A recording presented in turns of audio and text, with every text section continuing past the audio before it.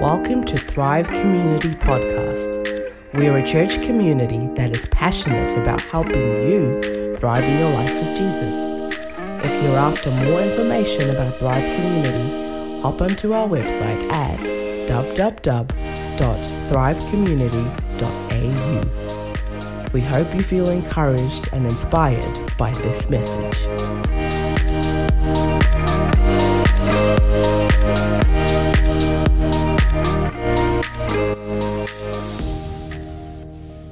Well, what I wanted to do this morning was spend a little bit of time talking around the Ascension of Jesus. And it's one of those things that I'm not sure we've heard a lot of messages on or we've spent a lot of time thinking about. But this past Thursday, I think I shared a brief video on WhatsApp around Thursday was Ascension Day. 40 days after Jesus was resurrected from the dead, he ascended into heaven. And I'm not really sure why, but at least in my own Christian experience, I haven't heard many people talk about the Ascension or spend a lot of time digging into that.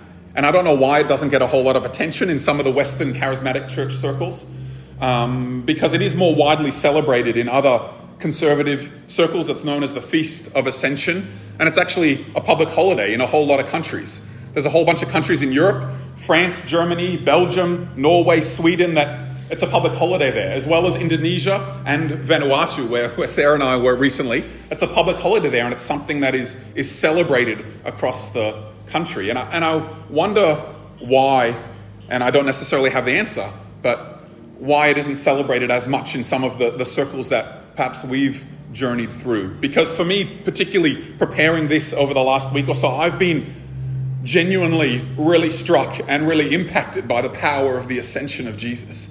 And all that has done for us as believers, it's in some ways totally transformed my perspective and reignited faith and a passion and a hope in me in a way that really I wasn't expecting at all. And I feel like it's a really important celebration and one that I want to continue to celebrate in our own lives and align my perspective with all that happened when Jesus ascended into heaven. And in some ways, I feel like this is the kind of the final part to the teaching on the blood of Jesus that we went through leading into Easter. Right? We had those 3 weeks where we talked about the blood of Jesus and all that has made available for us in soul, body, and spirit. We talked about the power of the cross, all that Christ accomplished through his resurrection. But it wasn't until 40 days later when he ascended into heaven that his work was fully and finally complete. And Jesus himself said this to Mary Magdalene right after he was resurrected from the dead. John 20:17. He turns to Mary Magdalene and says, "Do not hold me, for I've not yet ascended to the Father." In other words, I've still got more work to do. There's still another step to play out here.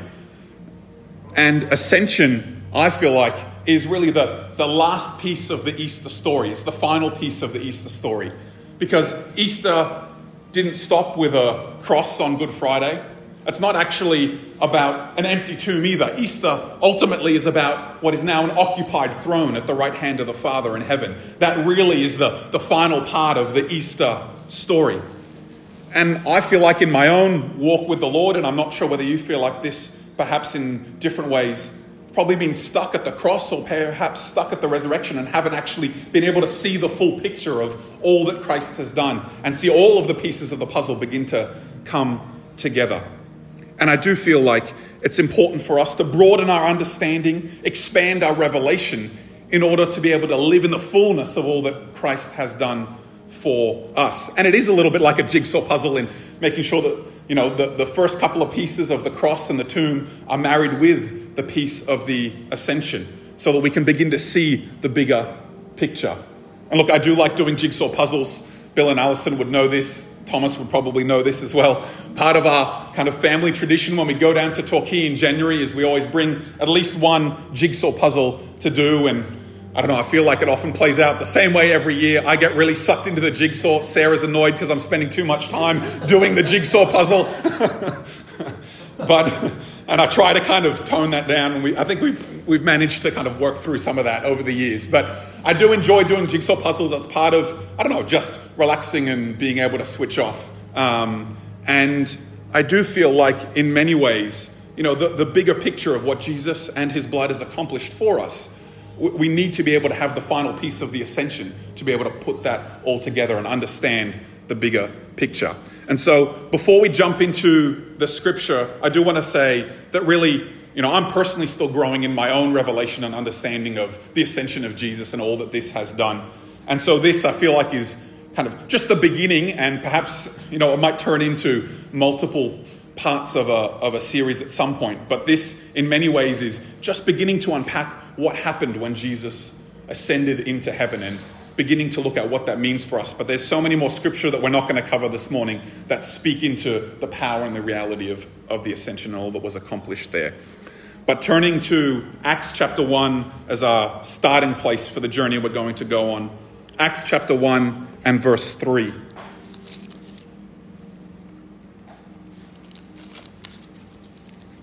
Acts chapter 1 and verse 3, it says, "To these men he showed himself alive after his suffering by many infallible proofs and unquestionable demonstrations, appearing to them over a period of 40 days and talking to them about the things concerning the kingdom of God." So this is telling us that after Jesus rose from the dead, he appeared to his disciples and many others for a period of 40 days. And that's why you have the Ascension Day coming this Thursday, just past 40 days after Easter Sunday. And then he goes on to talk about the coming of the Holy Spirit. And in verse 9, it says, "After he had said these things, he was caught up as they looked on, and a cloud took him up out of their sight." Talking about Jesus ascending into heaven. And the ascension is also described in Luke 24 from verse 50. It says, "Then he led them out as far as Bethany and lifted up his hands and blessed them. While he was blessing them, he left them and was taken up into heaven. And they worshipped him and returned to Jerusalem with great joy, fully understanding that he lives and that he is the Son of God. And they were continually in the temple, blessing and praising God." So there's these two accounts of Jesus ascending up into heaven. A cloud coming and taking him up into heaven. And as I was digging into this, I find it amazing the way Scripture just weaves the story together, both the Old Testament and the New Testament. Just like Jesus' crucifixion is recounted in amazing detail in the prophecy of Isaiah, in Isaiah 53, and we looked at that when we were talking about all that the blood of Jesus has accomplished for us. So too the ascension is prophesied by Daniel in Daniel chapter 7. Depending on the commentary you might read, there might be some slightly different views of this passage, but when you read it, I feel like it so clearly speaks of Jesus ascending into heaven. Daniel chapter 7, verses 13 and 14. And again, this was prophesied over 300 years before Jesus was even born. And it's amazing. Daniel chapter 7, 13 to 14 says, "I kept looking in the night visions, and behold, on the clouds of heaven, one like a son of man was coming." Just as we heard, Acts chapter 1, talking about a cloud coming and Jesus ascending. And it says, "He came up to the Ancient of Days and was presented before him." What a clear picture of Jesus ascending in the cloud. And then it goes on, "And to him the Messiah was given dominion, supreme authority, glory, and a kingdom, that all the peoples, nations, and speakers of every language should serve and worship him. His dominion is an everlasting dominion which will not pass away, and his kingdom is one which will not be destroyed." And just in these couple of verses, we begin to get a bit of a glimpse of what happened after Jesus left those disciples. We begin to also see some of the significance and the importance of what happened in and around the ascension. See here, Jesus, described as the Son of Man, comes up in a cloud to the Ancient of Days. And many of you might be familiar, the Ancient of Days is a title that's used for God, or God the Father. And then, as he's presented before God, God then gives him everlasting dominion, eternal glory, and a kingdom that will never be destroyed. There's this powerful exchange that happens in that moment, and we'll dig into that in a moment. So when we piece this together with the Easter story, yes, the cross of Christ was history defining, and it broke the curse of sin and death, and we would still be lost if it wasn't for the cross of Christ.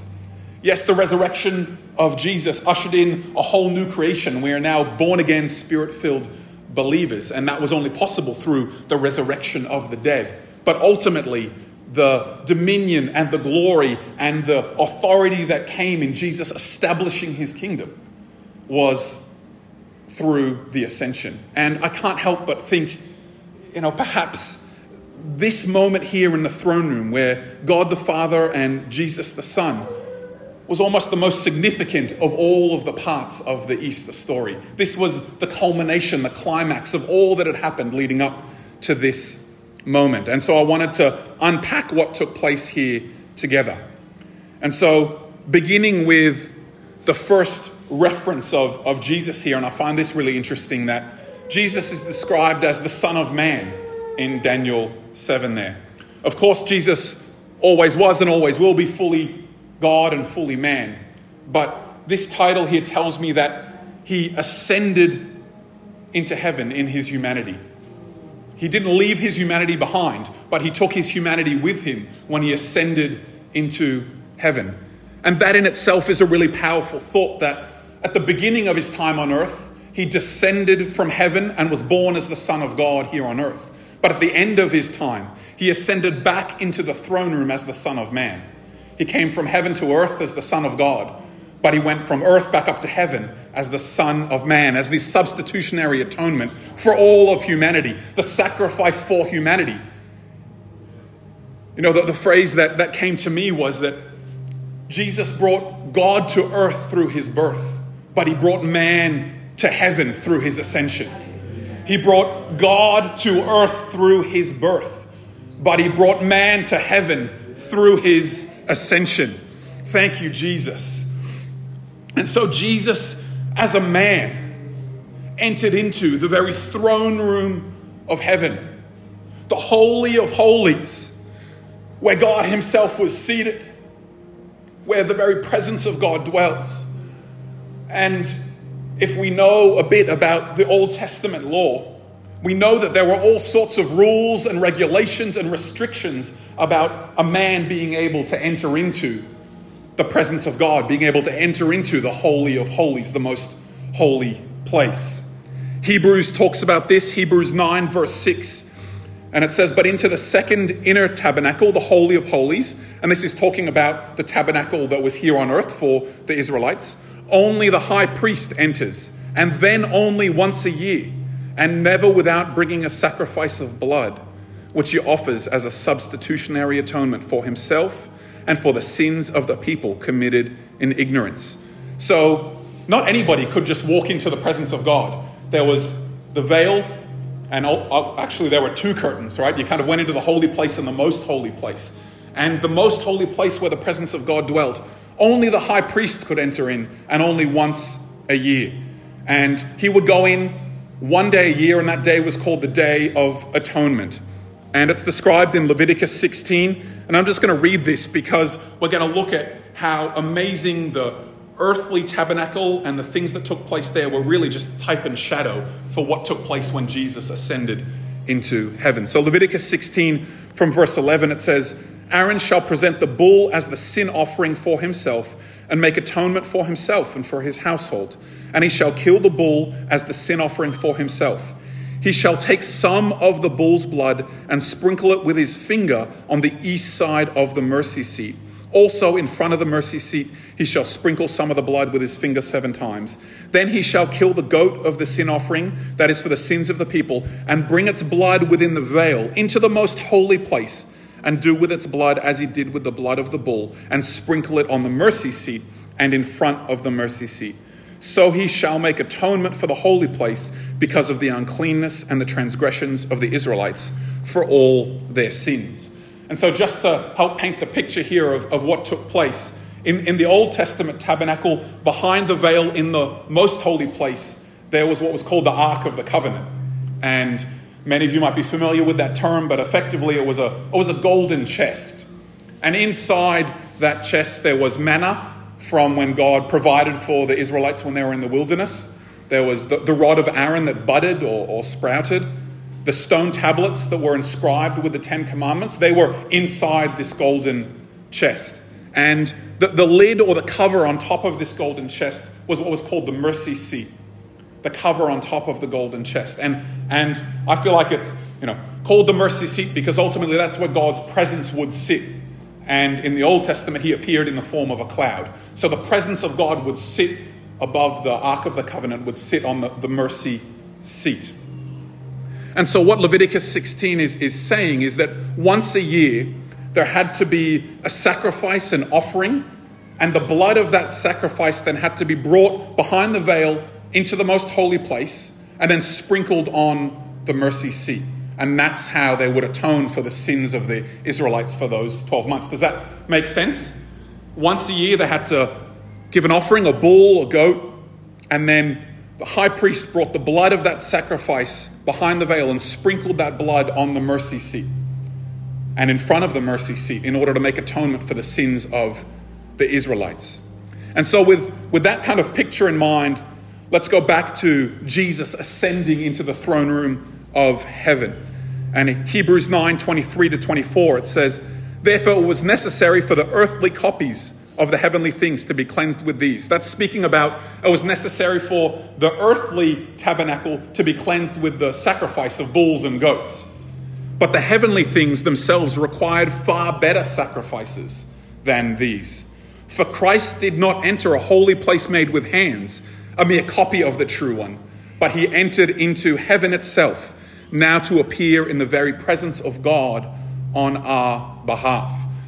So hopefully you're beginning to see that the high priest entering into the Holy of Holies in the tabernacle once a year, sprinkling the blood of a bull or a goat on the mercy seat, was an earthly type or a shadow or a copy of what Christ did when he ascended into heaven and was presented before God.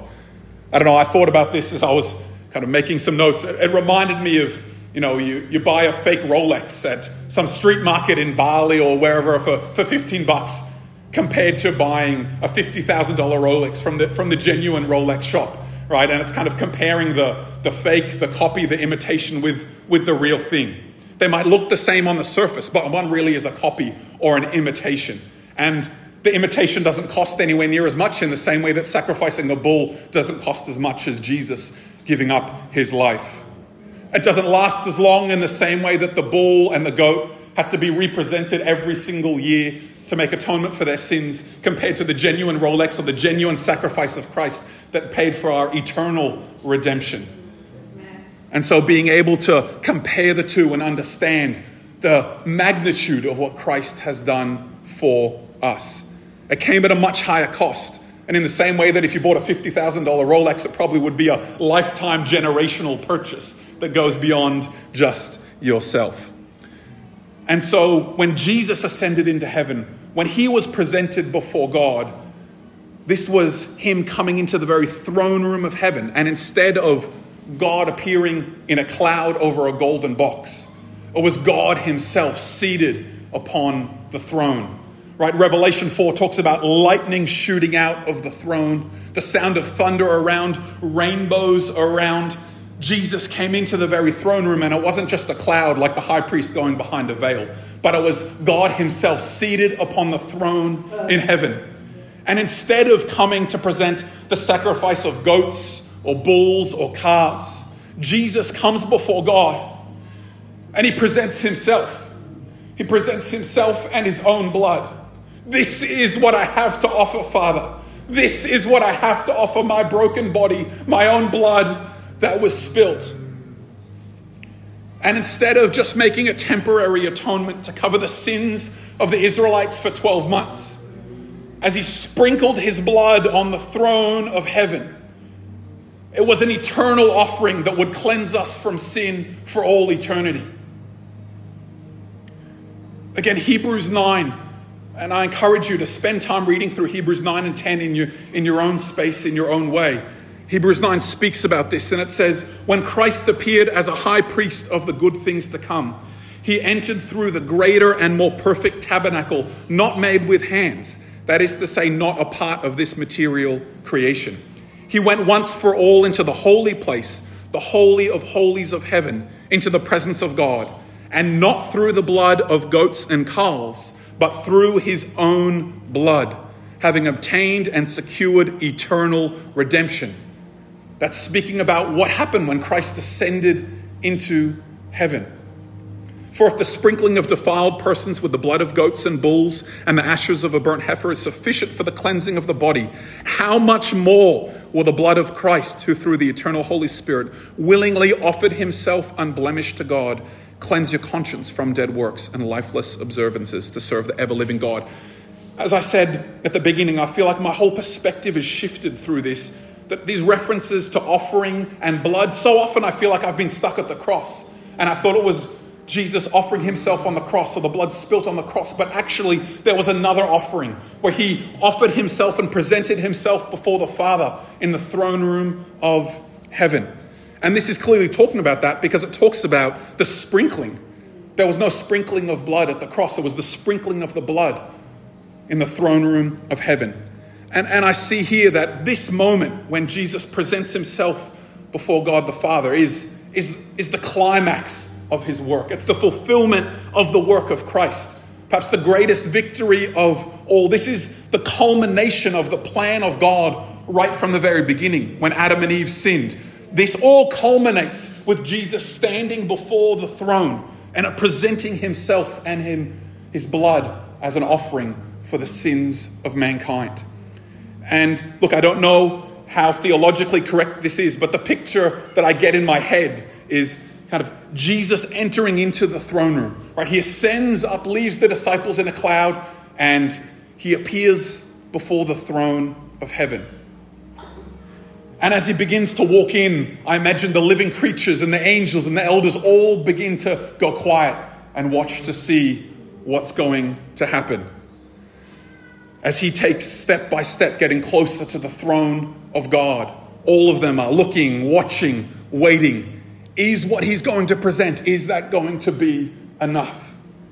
Jesus approaches the throne, and with his own blood in his hands, he begins to sprinkle it before God the Father.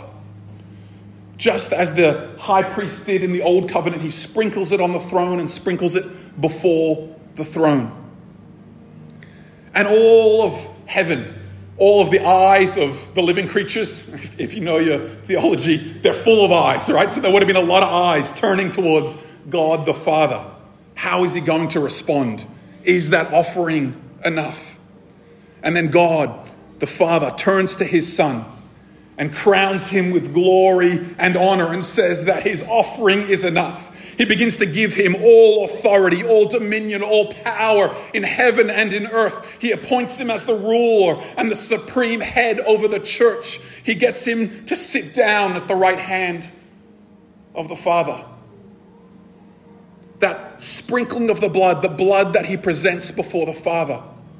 God responds and says, yes, you are worthy of all dominion, all power in heaven and on earth. Come, Son, take your rightful place seated at my right hand. And again, there's a number of places in Scripture that speak about this. Ephesians 1 is just one of them, from verse 19 to 21. This is the same mighty power that raised Christ from the dead and seated him in the place of honor at God's right hand in the heavenly realms. Now he is far above any ruler or authority or power or leader or anything else, not only in this world, but also in the world to come. And it's exactly that transfer of dominion and power and authority that Daniel prophesied in Daniel chapter 7. And as God the Father responds to the offering of Jesus and his blood and gives him the crown of glory and honor and invites him to take his seat at the right hand of the Father, I imagine that in that moment all of heaven erupts. There's shouting, there's trumpets blasting, there's lightning flashing, there's singing, there's worship, there's angels and elders and everyone bowing down before the throne. I imagine a scene similar to what is in Revelation 5. I think ultimately Revelation 5, I believe, is something that's still to come. But I imagine a scene very, very similar. And it says, then I looked and I heard the voice of many angels around the throne and the voice of the living creatures and the elders. And they numbered myriads of myriads and thousands of thousands, saying in a loud voice, worthy and deserving is the Lamb that was sacrificed to receive power and riches and wisdom and might and honor and glory and blessing. I just can picture it in my own head. As Jesus presents himself and God the Father gives him the dominion and the glory and the honor, that all of heaven erupts and says, worthy is the Lamb that was sacrificed to receive power and riches and wisdom and might and honor and glory and blessing. And it continues, Revelation 5, and I heard every created thing that is in heaven or on earth or under the earth or on the sea, and everything that is in them, saying together, to him who sits on the throne and to the Lamb be blessing and honor and glory and dominion forever and ever.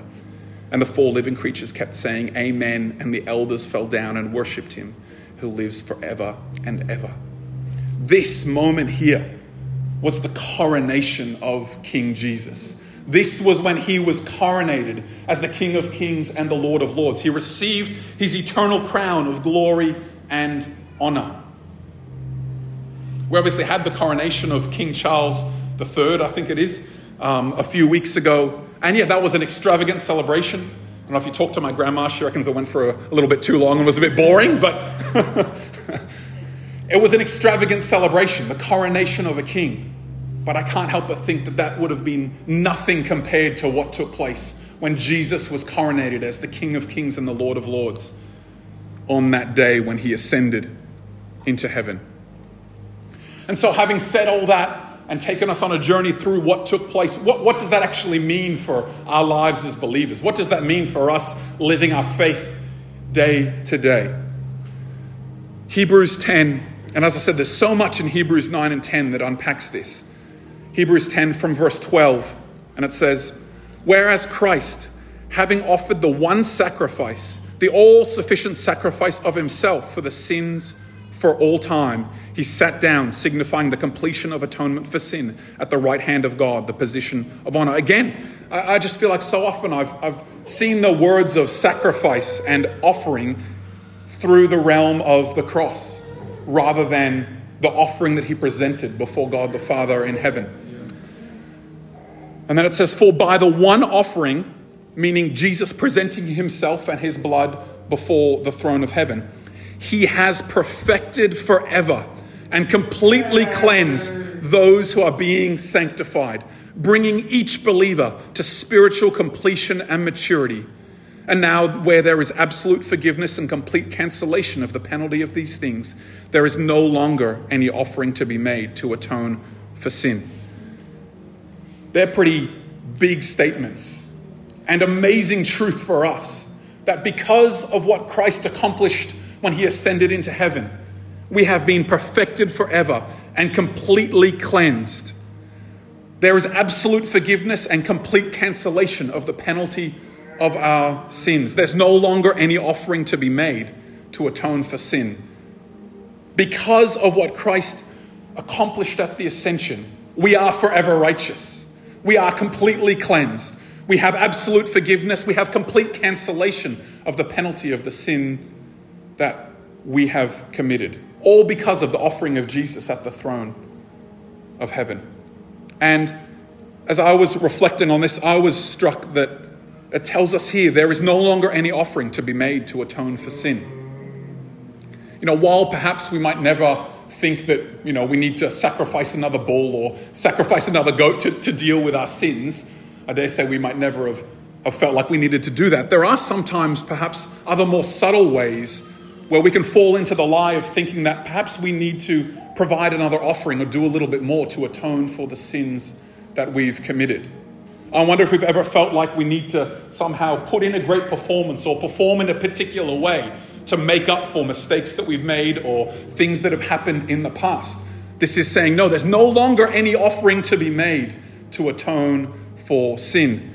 We feel like sometimes we need to offer up striving or serving and busyness in religious activity to prove to God that we're good enough or whatever it might be.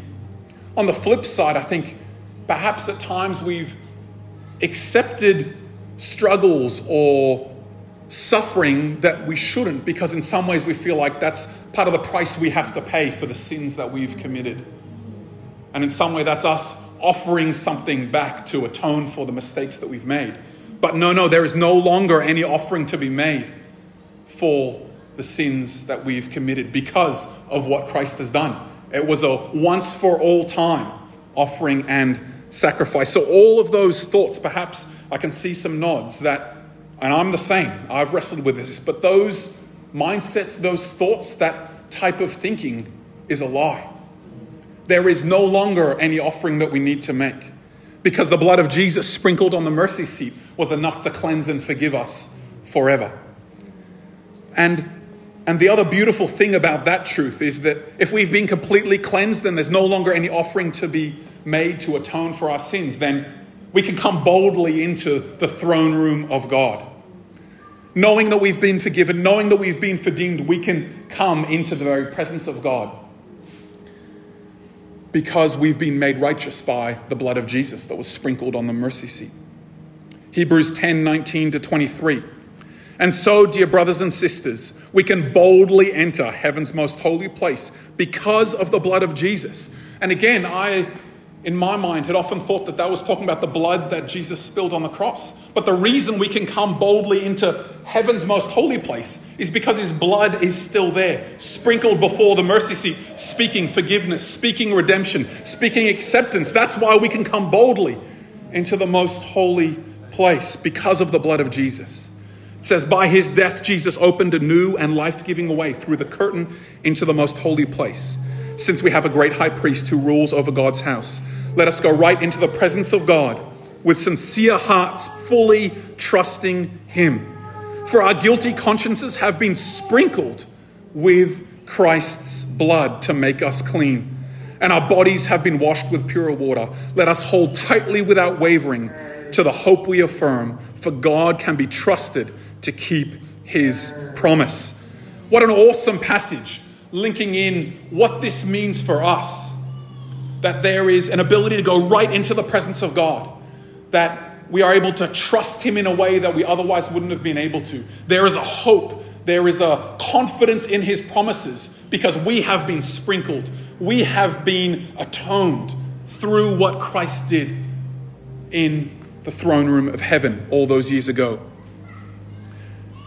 And so at its heart, I think the ascension of Jesus, one of the greatest things that it accomplished for us is this unrestricted, unlimited access into the most holy place of heaven, that we're able to come boldly into the throne room of God.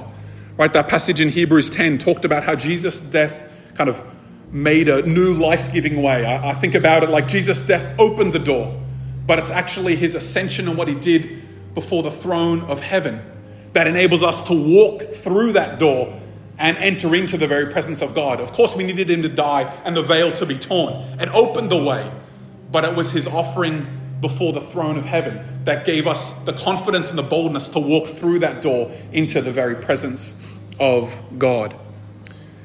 And so I wonder whether perhaps, and again, I feel like I'm preaching to myself in a lot of ways, that if we've ever had feelings or thoughts where, we're thinking things like, well, I don't think God would want to hear from me right now, or I'm not worthy to go into the presence of God. I've messed up, or I've done this. I'm not qualified. I'm not accepted. I'm not good enough. All of these thoughts that can stop us from going into the very presence of God. One of the things that we can do if those thoughts or those things ever tried to come into our minds, we can break those lies down by reminding ourselves of the blood of Jesus that was sprinkled before the mercy seat of heaven. Because Hebrews 12:24, and we've spoken about this a couple of times, and I love this in the Passion Translation. It says, and we who have come to Jesus, who established a new covenant, with his blood sprinkled upon the mercy seat, blood that continues to speak from heaven.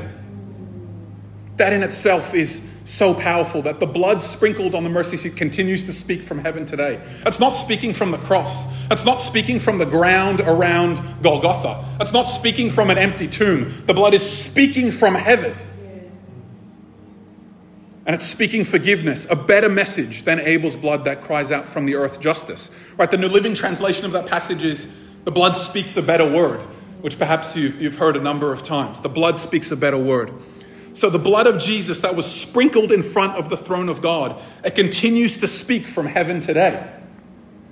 And so, as believers in Jesus, as I said, this has transformed my own kind of perspective in how I approach God. That realizing that as I begin to approach the throne room of heaven, as I come into the very presence of God, there's blood before the throne, and it's speaking forgiveness, acceptance, belonging, redemption, salvation.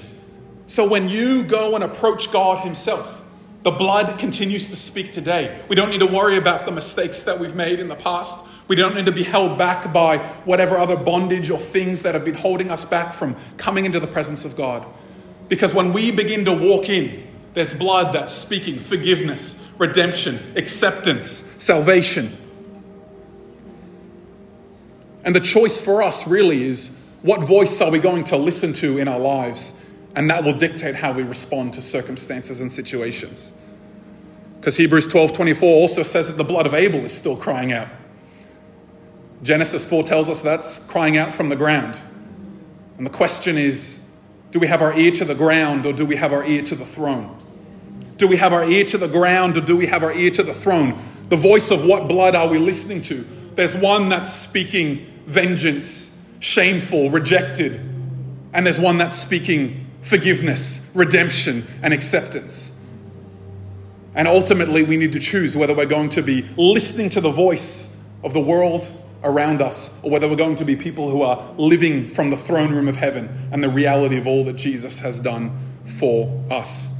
And just as we wrap this up, I think it's the ascension of Jesus and his blood on the throne of heaven that enables us to not only go right into the presence of God, but to do so with sincere hearts, fully trusting him, that we can hold tightly to the hope that we have because we know our redemption is secure.